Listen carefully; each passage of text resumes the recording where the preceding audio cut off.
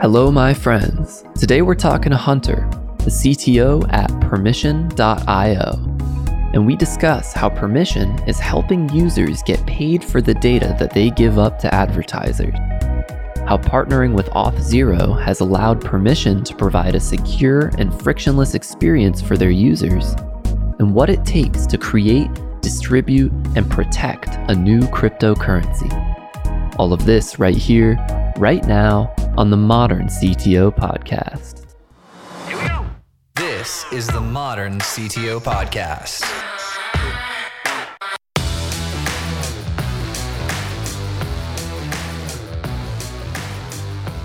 I first got involved in technology before there was the internet.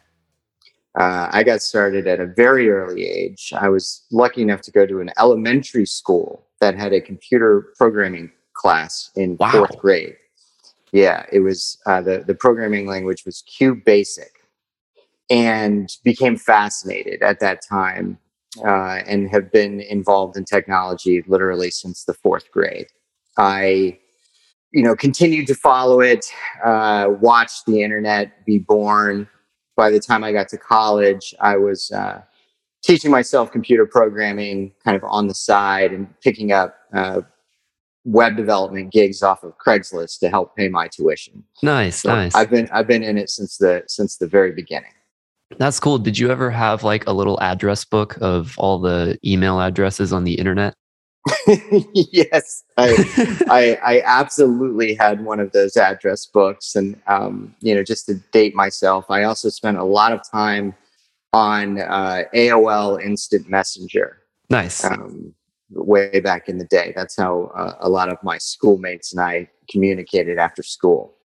That's super cool. So when you were starting your career, did you jump right into a career in tech, or did you do something else first? How'd you get going? Yeah, so I was at school at the University of Virginia. I started in the computer science program, but I learned something very quickly, which was that the universities can be woefully behind what's actually happening in tech. They were teaching, C++ and like kind of old school enterprise software, whereas I wanted to learn web because that's what was, hot in 2000, 2001. So I left the computer science department and wait, they weren't teaching web in like 2000 and 2001? There was one Java class, like to do Java, JSP, I think it was, or something like that. But it was like really limited. The web, it was all kind of like you start with machine code and and work your way into C++, and it wasn't what I wanted to learn. So instead, I left that. I ended up with a double major in economics and philosophy of all things. But the whole time I was teaching myself, just literally checking out books from the library and teaching myself how to write code. Started a kind of my first company, I guess, while I was still in college. We were taking photos at college parties and then posting them online for people the next day to go look at the photos and like buy a t-shirt with the photo on it or something like that. So pre-social networks. Yeah, this is again, early 2000s when that was still kind of a cool concept. So I had already kind of started my freelance programming, career while I was still in school. When I graduated, all that really meant was I was going full time with that, and now I had all the hours of the day where I could just write code, and I loved writing code. I still enjoy it, although I don't do it very often. And so that's kind of how I got started. I was a freelancer. I was a PHP developer, and I did that for a few years, and I loved it. But then I realized there was only so many hours in the day that one could bill for their time. And so I at that point, I started a software agency called Barefoot Solutions. Oh, cool. So just continuing to do freelance work, but in a like company setting. Exactly. I hired my first employee, kind of grew everything organically. We were doing web design and development, and then we got into mobile very, very early. Then we got into IoT pretty early. And and then into AI and blockchain. That was kind of the progression of technology. We always tried to stay, at the forefront, not on the bleeding edge, because companies don't pay for that very often, but more on the cutting edge, we'll call it. And that was the majority of my career prior to joining the Permission team. Cool. Yeah. So tell me about how you met the team at Permission and came aboard. Yeah. My best friend from kindergarten is the VP of marketing. That's at awesome. Permission. And they were having internal discussions and, wanted to bring somebody on, and Bobby recommended me and introduced me to Charlie, our CEO, and we ran with it from there. And so, that was back in, I want to say 2019, when we first connected, and been with Permission ever since. That's awesome. So can you give me like an overview of the vision at Permission and what you guys are doing?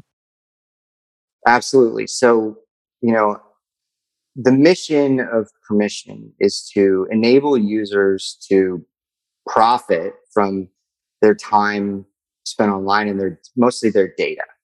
For too long, the big tech companies, Google and Facebook and Amazon, have been profiting from our data, and we haven't seen a cut of it. And that needs to change. I think when certain events happened, and Cambridge Analytica and things like that, a lot of the world opened their eyes to how the internet actually works. The internet seems like this amazing place full of free services, but companies are making a lot of money, and they're making money on us. And now that that is understood by more than just geeks like me, there's a widespread movement to change that and to empower users to control their data. And if people are making money off of it, it's their data. They should be the ones making money. So that's the overall vision of what we're doing at Permission. So how does it work? Do the ad companies come to you, and you're like kind of a broker for the individuals that are viewing the ads and getting paid for that? And then also, like, how are people getting paid? I have a lot of questions. Yeah. It's a new concept. It's a bunch of new concepts, and so it can be a bit to bite off in one sentence. But really, so we believe that users should be compensated for sharing their data. The best way that we know to do that is with cryptocurrency, and so we have issued our own cryptocurrency. The ticker symbol is ASK, and you can buy and sell this crypto on multiple exchanges. And we reward users for clicking on ads or watching videos, or providing data, explicitly giving permission to brands to market to them, and being rewarded for it, being compensated for it, and saying, okay, Nike, I am actually looking for tennis shoes right now, and I want you to know that, and I want you to show me some tennis shoes. But I want to be rewarded for giving you that data, so that we can have a closer relationship between the brand and the consumer, right? And so the advertisers will, they'll create campaigns, and they are campaigns that can be placed all over the web, right? It doesn't just have to be on our website. And part of the mechanism of these ads is the reward component, is rewarding users with our crypto ASK for sharing their data. And it's that simple at the high level. And then when you get into the weeds, it's actually incredibly complex, because ad tech is a very complex world that's been around a long time and has some, unusual ways of doing things. But that's the concept at the high level. We were just rewarding users for sharing their data, and we're doing it with crypto. Think of it like a rewards program. You have like Starbucks points, or Marriott, or Southwest, or all of these rewards programs that are incredibly successful for these companies, and they continue to invest more in their rewards programs than they do in going out to get new customers. They're trying to deepen their relationships with their existing customers, right? Right. And the problem with rewards programs is that they are siloed, right? If I get Southwest points, it's awesome that I can buy a Southwest flight with it, but that's about all I can do. With crypto, it's fungible, it's liquid. You can do whatever you want with it. You can trade it for other crypto. You can sell it for dollars and go buy something. It's kind of it levels kind of the field such that it's just a ubiquitous reward mechanism. It's so obvious that crypto should be how brands are rewarding their customers rather than these like really siloed, Yeah. point systems, right? And so that's kind of how we landed on the concept. Is we really were thinking about rewards initially, and how it could be better for the consumer to get some sort of liquid reward rather than a siloed one. That makes a lot of sense. That actually reminds me of recently I was talking with the CTO over at a company called Deserve that they make the back end for credit cards. So like if a company like, airlines all issue their own credit cards. Traditionally, they have to go to a bank to do that, but Deserve is like a cloud-based company doing that. And they partnered with BlockFi recently and put out a credit card with them where whatever cash back reward you get on your credit card is paid in Bitcoin, which is pretty cool. And I think kind of just shows that what you're talking about is a major trend, I think, that we're going to see a lot more of. Yeah, and there's just a few reasons why that's better, even than cashback, because the way that these very old financial systems work, there is so many middlemen basically to conduct a transaction safely, right? It has to be backed by a bank, and it has to be insured, and all of these other things. And what it does is makes transactions expensive. Yeah. And so when you're doing small transactions, right, you just want to kick somebody a couple bucks back for a purchase they made. It's difficult and expensive to do that in just USD with a traditional financial system. But when you start looking at Bitcoin or other cryptocurrencies where the cost of transaction is very low, you're not limited to just like your country, or there's not a lot of complications around doing it kind of internationally. And then there's also like the speculative nature of it, right? If anything, the value of a dollar is going down over time, right? Whereas with cryptocurrency, you don't know, but there is kind of that exciting, you start to build up reserves in crypto in the hopes that maybe Bitcoin's price will go up and the rewards that you got will be double what they were when you got them, and Yeah. so that's another of the alluring parts of using crypto instead of just cash for rewards for transactions or whatever it might be for.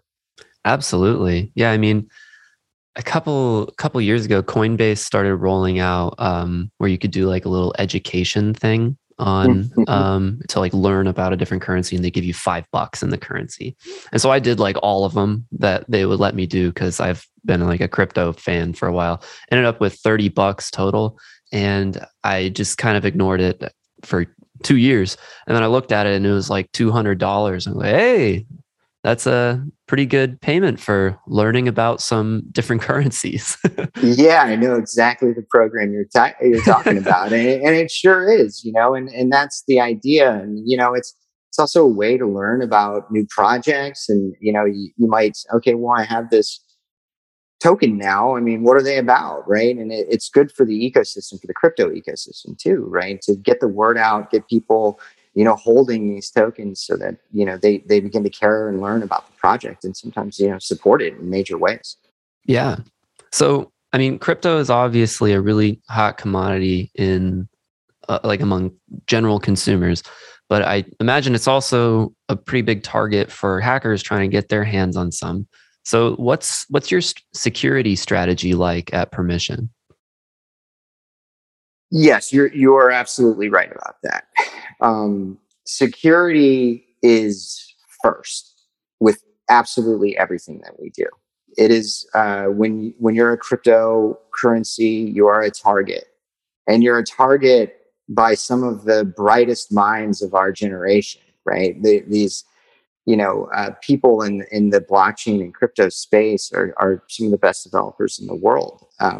And so, you have to be incredibly mindful and serious about security when you're running, a company with a crypto like Permission is. And so, we talk about security every day. It is embedded into our culture, into our processes, into everything.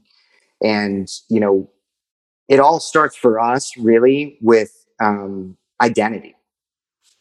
If we know who our users are, then it brings about a level of trust, and we feel good about rewarding them for engaging with these ads because they're real people, and they're sharing their data, and that's valuable to companies, and they should get paid for it. And so we very early on, actually, when I came on board, this was one of the first really big decisions I made as CTO at Permission, which was to start working with an identity provider, Auth0. They do all of our identity for us, like login registration. I forgot my password, my two-factor authentication, and mobile, and all of these things. And and they have been like a foundational part of our overall security apparatus. We decided early on that we're innovating in ad tech and in crypto, but not in identity, right? And if you're not innovating in something, then you might as well use the experts rather than try to build it yourself, right? I could have built an identity management platform for our users, and it would have taken 6 to 9 months. It would have cost a fortune, and we had to maintain it the whole time. Or I could go with a provider like Auth0, and we were up in 45 days or something like that, just crazy fast. And they're rolling out new features, and they become a really fundamental part of our overall security apparatus. And we're in an interesting position, right, where there aren't many consumer-facing crypto companies. They're coming out now, but for the past few years, that we've been few and far between. And the reason is how hard it is to keep it secure when you're consumer facing. That makes sense. It's one thing to do a B2B thing or to do a layer 1 blockchain, which is all about the code. But when you're dealing with, millions of users, and you have to provide a delightful experience for them, right? Like if security is number 1, user experience is number 2. And so, those can sometimes be fundamentally opposed with each other. Like the more secure it is, kind of the more friction you create for your user. And as a consumer facing company, we need to figure out both of those things. And and again, I go back to Auth0. They're one of the only identity management platforms that had such a strong focus on consumer identity, not just B2B or enterprise workforce or that kind of thing. And so that's what really drew us in there. Additionally, we have just crazy smart data scientists that are constantly identifying anomalies and looking for patterns, and we have really advanced bot detection and mitigation measures. And we introduced KYC, which is not popular, but we're of the standpoint that that's where the industry is heading, so we might as well get ahead of it. And it was able to integrate it really well with Auth0, and now we have pretty definitive proof that somebody is who they say they are. And what we found out is that makes them so much more valuable to advertisers than your typical publisher might be. That makes a lot of sense. You're able to filter out the bots like that. Yeah, I mean, it's a dirty little secret in ad tech, but I mean, half the traffic is from bots. Yeah, it may be worse. And so when we can tell our advertising partners, hey, they're actually uploading their passport and we're verifying it, and all this other stuff, then that brings the quality that we're able to bring, because we do all of those things, is just so much higher than kind of anonymous web traffic.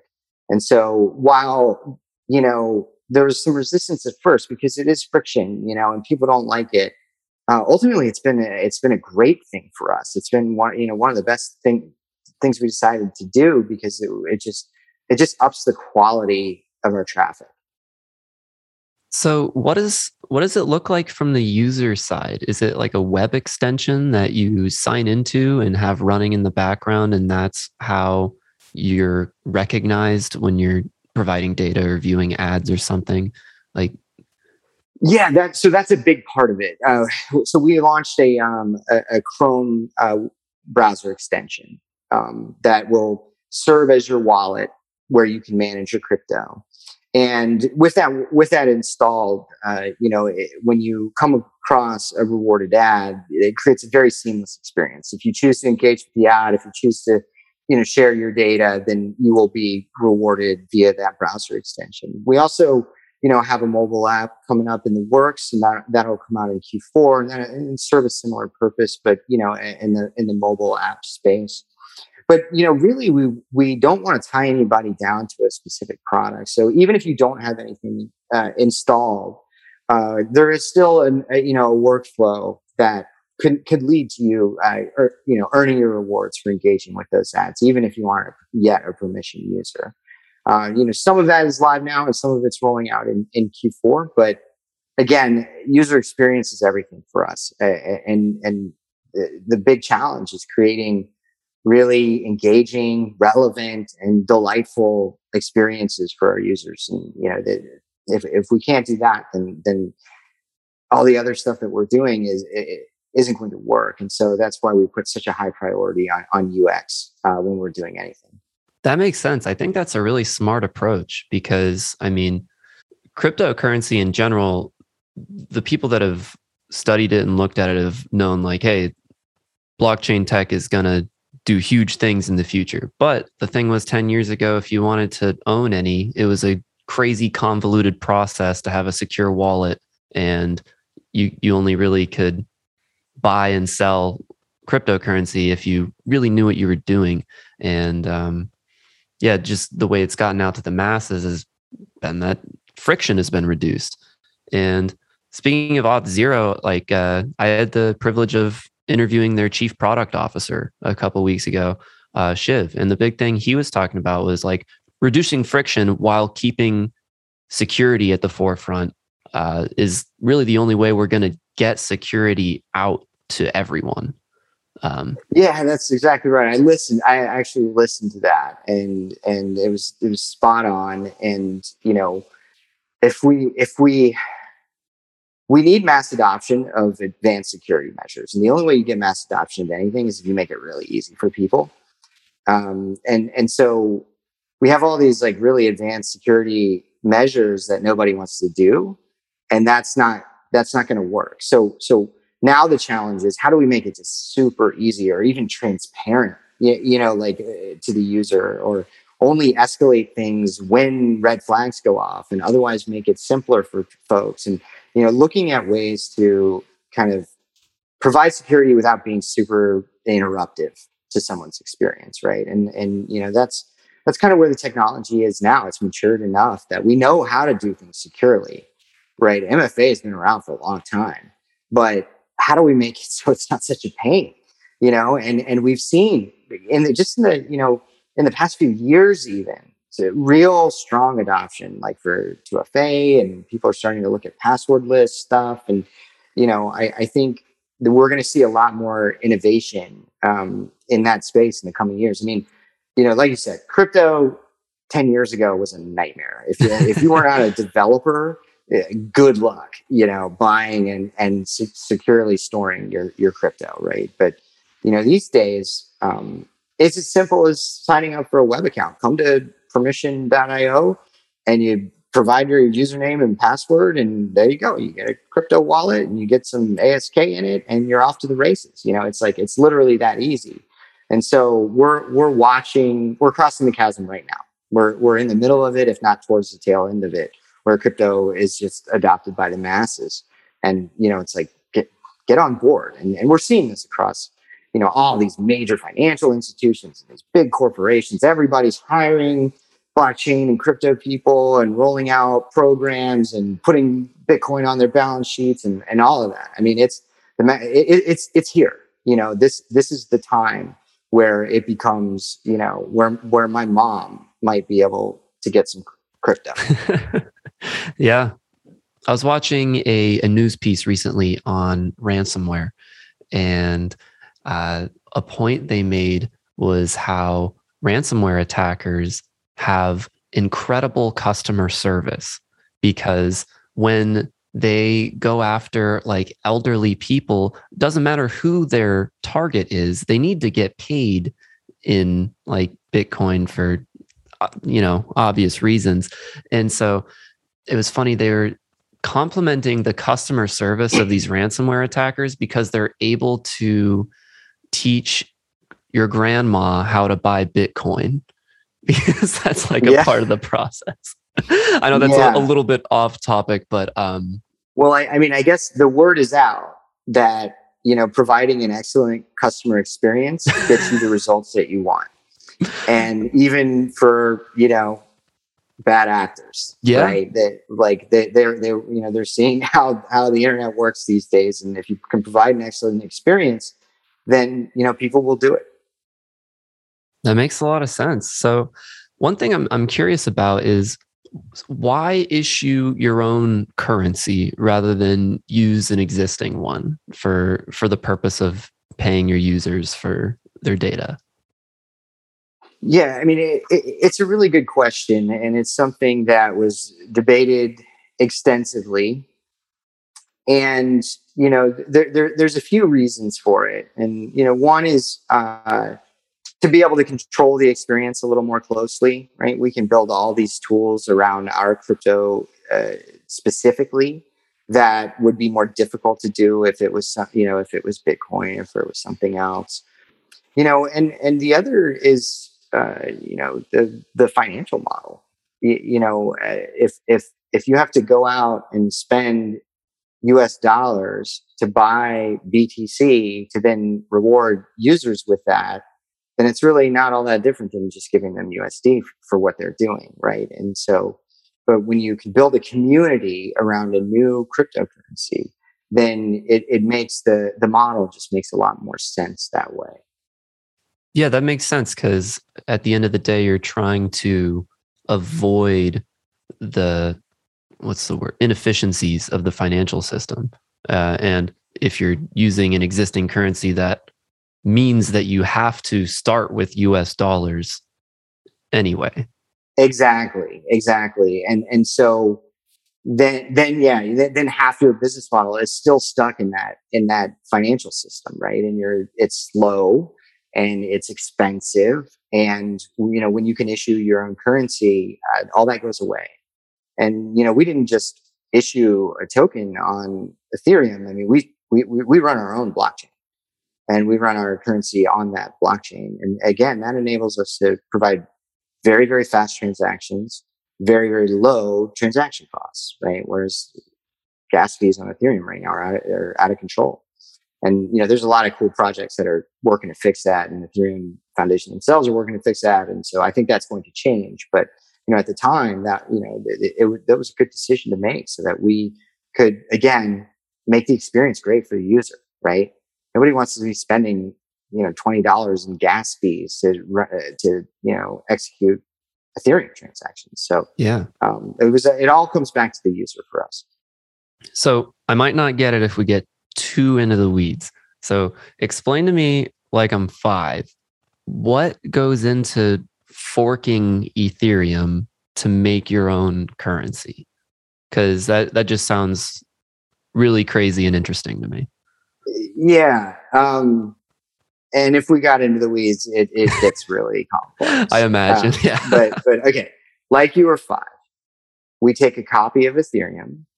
We need to change the consensus mechanism, because Ethereum only works with thousands and thousands of people running nodes and processing transactions, right? Right. So you want to copy like the protocols of Ethereum, but not necessarily all of the nodes that exactly, not necessarily the proof of work. So instead, we go to a proof of authority consensus mechanism, and that allows us to run our own blockchain based on Ethereum. I mean, it's Ethereum, it's Ethereum protocols, right? But it allows us to run it on our own kind of network. Okay.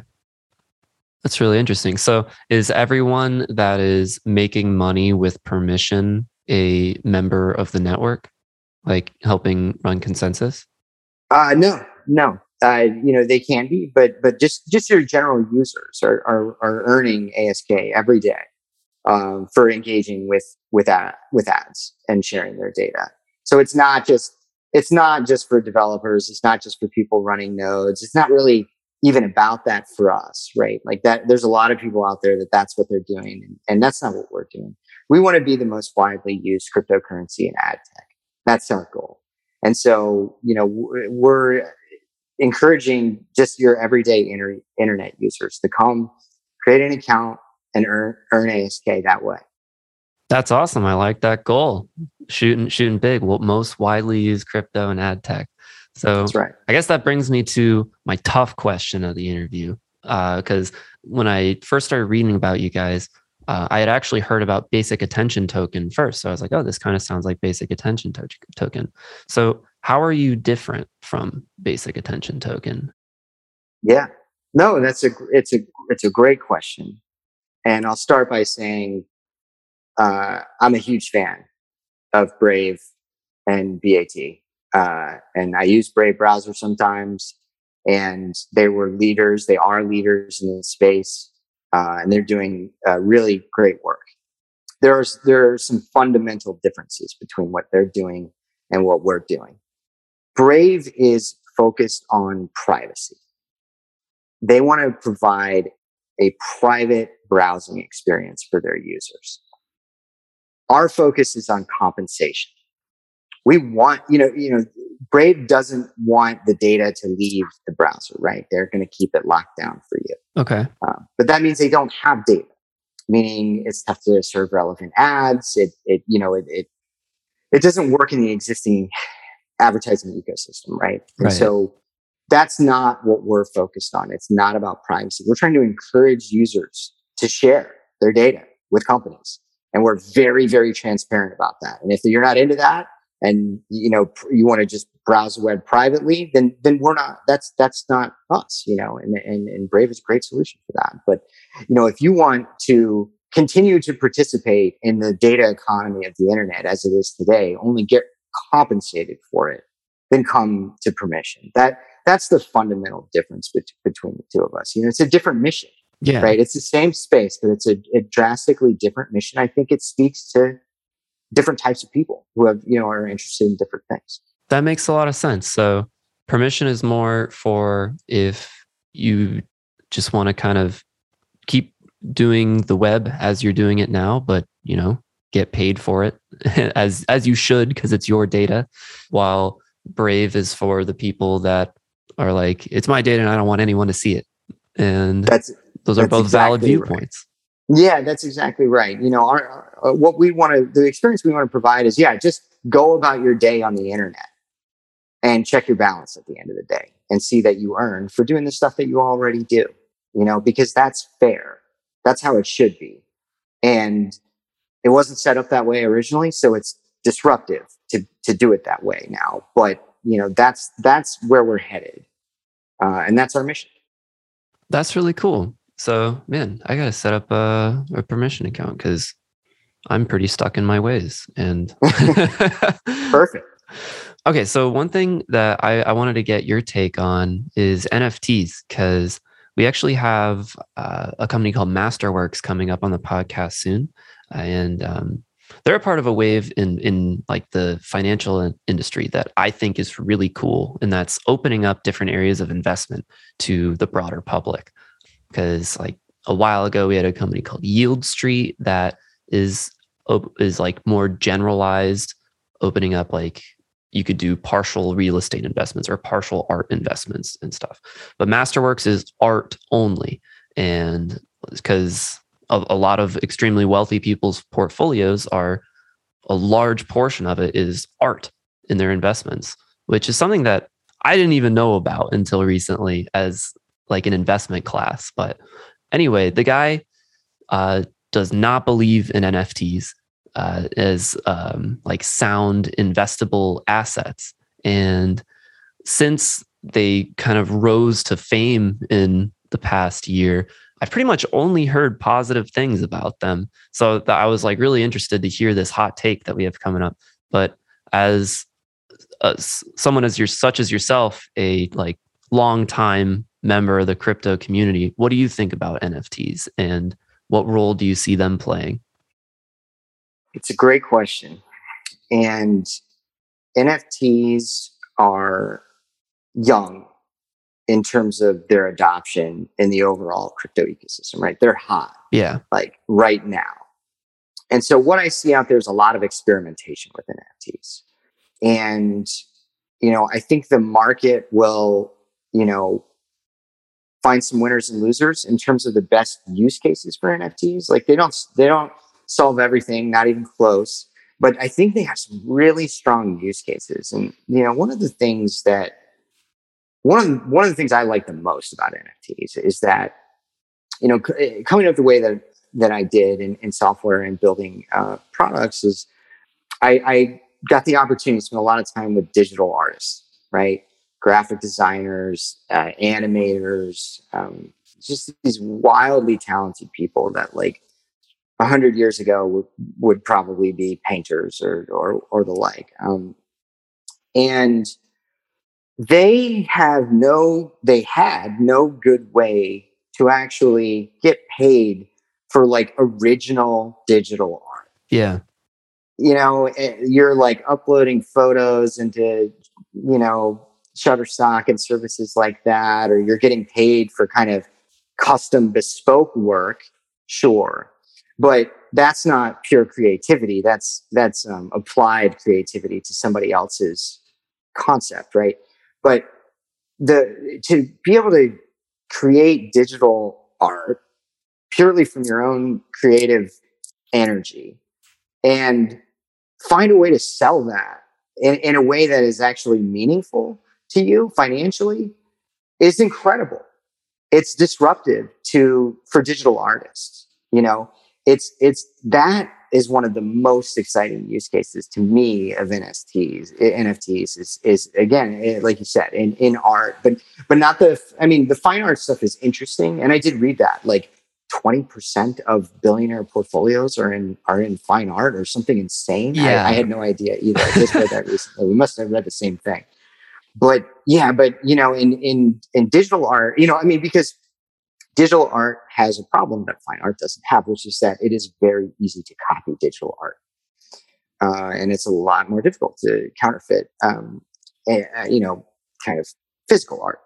And so this kind of, in a way, combats counterfeit, art and also enables these artists to actually get paid for their work in a way that wasn't possible before NFTs existed. So to me, there are a lot of use cases. Like you said, financial instruments are interesting. They're doing stuff like in insurance and, tokenization of assets and all sorts of stuff. But the one that I really am like most interested in at the moment is digital art and watching kind of like these artists finally, I guess it kind of goes back to the mission of permission, which is like, it bugs me when people aren't getting what they deserve based on their, what they're providing. Yeah. Right. And underserved people, this decentralization of technology is allowing a lot of these kind of undercompensated, underserved people to get get their cut, get what's theirs. And so to me, that's like one of the most exciting parts of NFTs. Sorry, that was a pretty long answer, but no, dude, that was awesome. Yeah,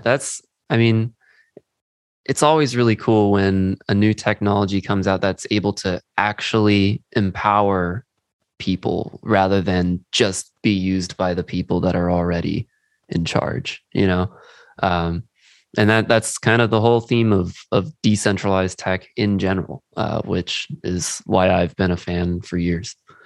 Yep. But so do you have any thoughts on other kind of wild out there potential future use cases for blockchain tech in general? Whew.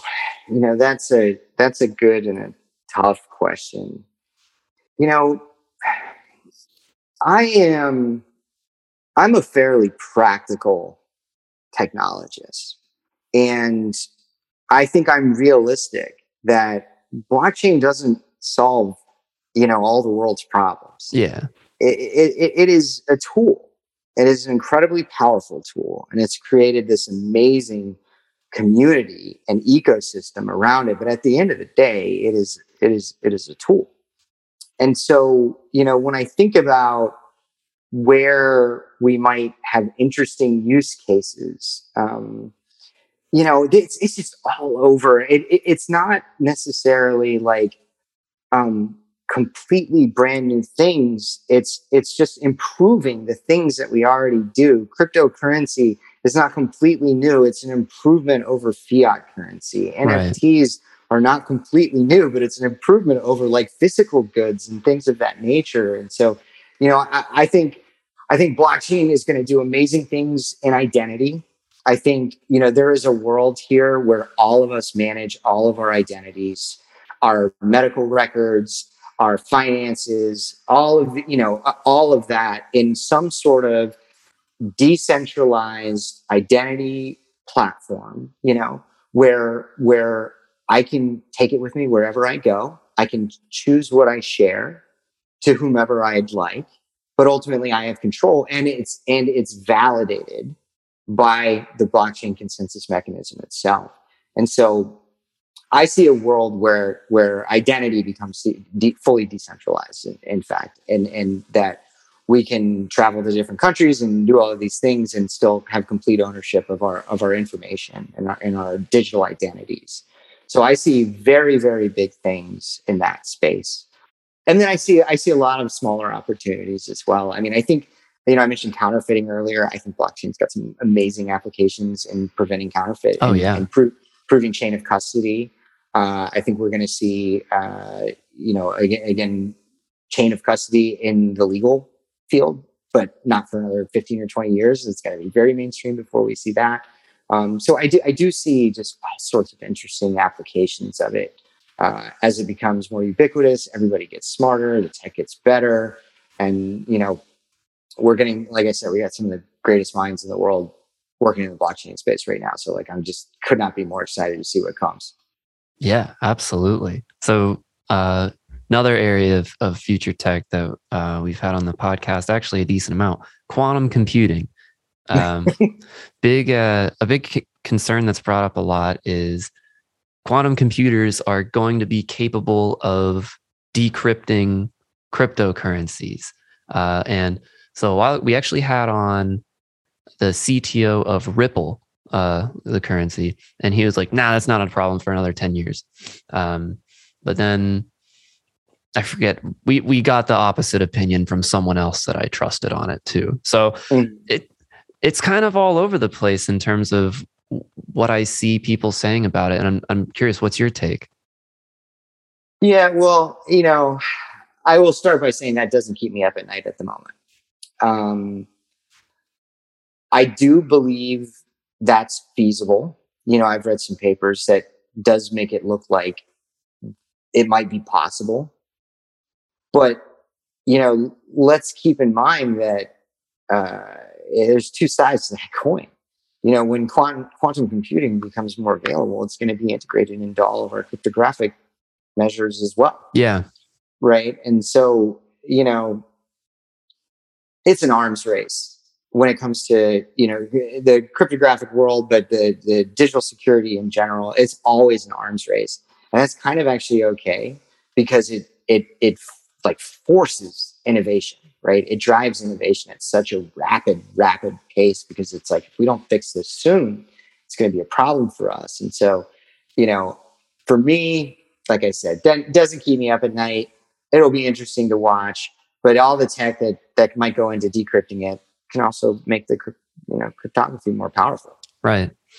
Yeah, I think that's a really cool perspective on it. How it just forces innovation because, man, that's just so fun. While you're rapidly advancing your computing powers, you're also rapidly advancing your security measures. And I know that there's already quantum resistant algorithms, but right now they're just kind of slow, so we don't use them because we don't have to. But I can totally see how when we do have to, we'll probably see them speed up pretty fast. just because they'll be forced to.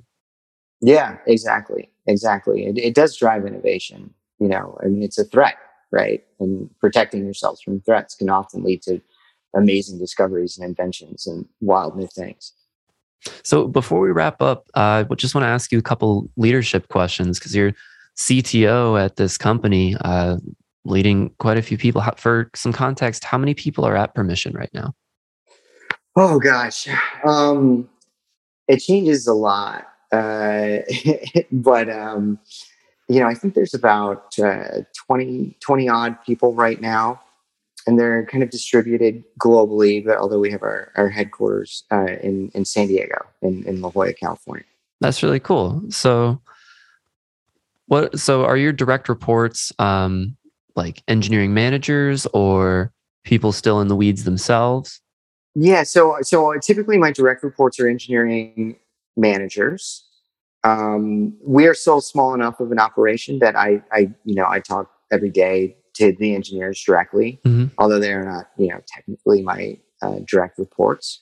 But yeah, I mean we have a very powerful distributed engineering team that's built a lot of product over the last couple of years.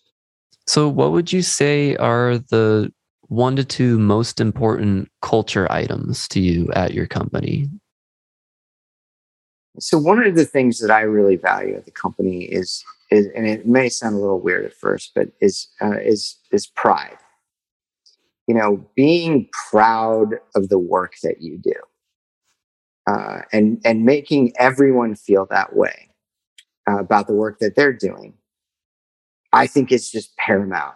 I think it's incredibly important. And the reason is that, and it's not for the pride itself, it's not egotistical. It is that so many good things happen when you're proud of what you're doing. It means you're telling the truth, because you're not going to be proud of not telling the truth. It means you're doing great, high quality work, because you're not going to be proud of producing crap. It means that you're doing the best that you can, and the team is running as best as it can, because you wouldn't be all that proud of anything less than that. And so I try to instill that sense of pride into my team, and that we've built a culture around that we want to be really proud of the work that we're doing, our mission, our products, our code, down to the everyday. Everything matters is another thing that I believe, which is that, like, the small things are very, very important. Everything matters. I learned that from my 8th grade soccer coach, of all places, and it stayed with me this entire time. It was like tying your shoelaces nice and tight. It's important. Running out the ball, even though it's going to go out of bounds, just keep running all the way until the ref blows the whistle. And that kind of thinking, when applied to engineering, it's actually very easy to apply it to engineering, right? Like the details are so important, the quality is so important. Those are 2 kind of big things in our culture. Be proud of what you're doing, and everything matters. That reminds me of that one really famous Navy SEAL speech about making your bed in the morning. Did you ever come across that? I think I have, actually. I think I have. Yeah. Something like, if you can't make your bed in the morning, how do you expect to do anything else? Like, right. Exactly. But exactly. I mean, it sounds like those 2 things are a really good recipe for having great employee engagement and having them really care about what they're doing. That's just been top of mind for me, because I had to do some market research a little while ago, and I think it was a Gartner report on employee engagement that was talking about how companies with higher employee engagement are just significantly more successful on a variety of metrics. So if you find whatever you can to increase employee engagement, and that's a real recipe for success. So I think those 2 things of pride in your work and everything matters are really good ingredients for that. Yeah. And, the other thing that I try to do, I can't wait for my team to listen to this and chuckle. But, another way because you're right. The engagement of the team is everything. You can't get anything accomplished without a really engaged team. And the way that I choose to do that is empower them and get out of their way, right? Make sure they have the authority and the tools and the access they need to do great things and support them, and then get out of their way and let them do awesome things, right? And so, that's all that's, I try to make that a part of the culture as well, because like you said, that when they have some ownership over what we're doing, right, it makes them engaged. It makes us all engaged. We want to feel like we're a part of something bigger than just ourselves, and like we want to be proud of what we're building, and we want to have some ownership on that. And so, that's another big, really important piece. Yeah, and I can quickly advocate for that on the other side of the employee side, because that's something that has come up on the podcast for years, prior to me ever even being at the company here. And the founder of the company, Joel, is like taking that to heart, and he has given me a lot of freedom and authority to kind of take this where I want to go. And I've learned and grown a lot from that. Like as an employee and now starting to lead. And I think, you can just treat me as a case study there. It works. But all right. So before we wrap up, is there anything else that we want to get out there that we didn't get to touch on today? The big mission for us is actually crystal clear. Users should be compensated for their data. The how is more complicated, and that's what we've built, and that's what we're continuing to build and execute on. But the writing on the wall is very clear that this is the direction that we're heading in. You only have to look at like the iOS updates recently that people have, you have to explicitly ask permission to use their data. Like, it's all coming, it's all converging right now. And so it's just a really exciting time to be, not just like a leader at a tech company, but also a consumer. It's a really great time to be a consumer of digital technology, because, we're taking some of it back. Thank you so much for listening. And if you found this episode useful, please share it with a friend or a colleague who you think would get value from it. And if you have topics that you would like to hear discussed on the podcast, either add me on LinkedIn or send me an email, joel@moderncto.io. Every time I get an email or LinkedIn message, it absolutely makes my day and inspires me to keep going.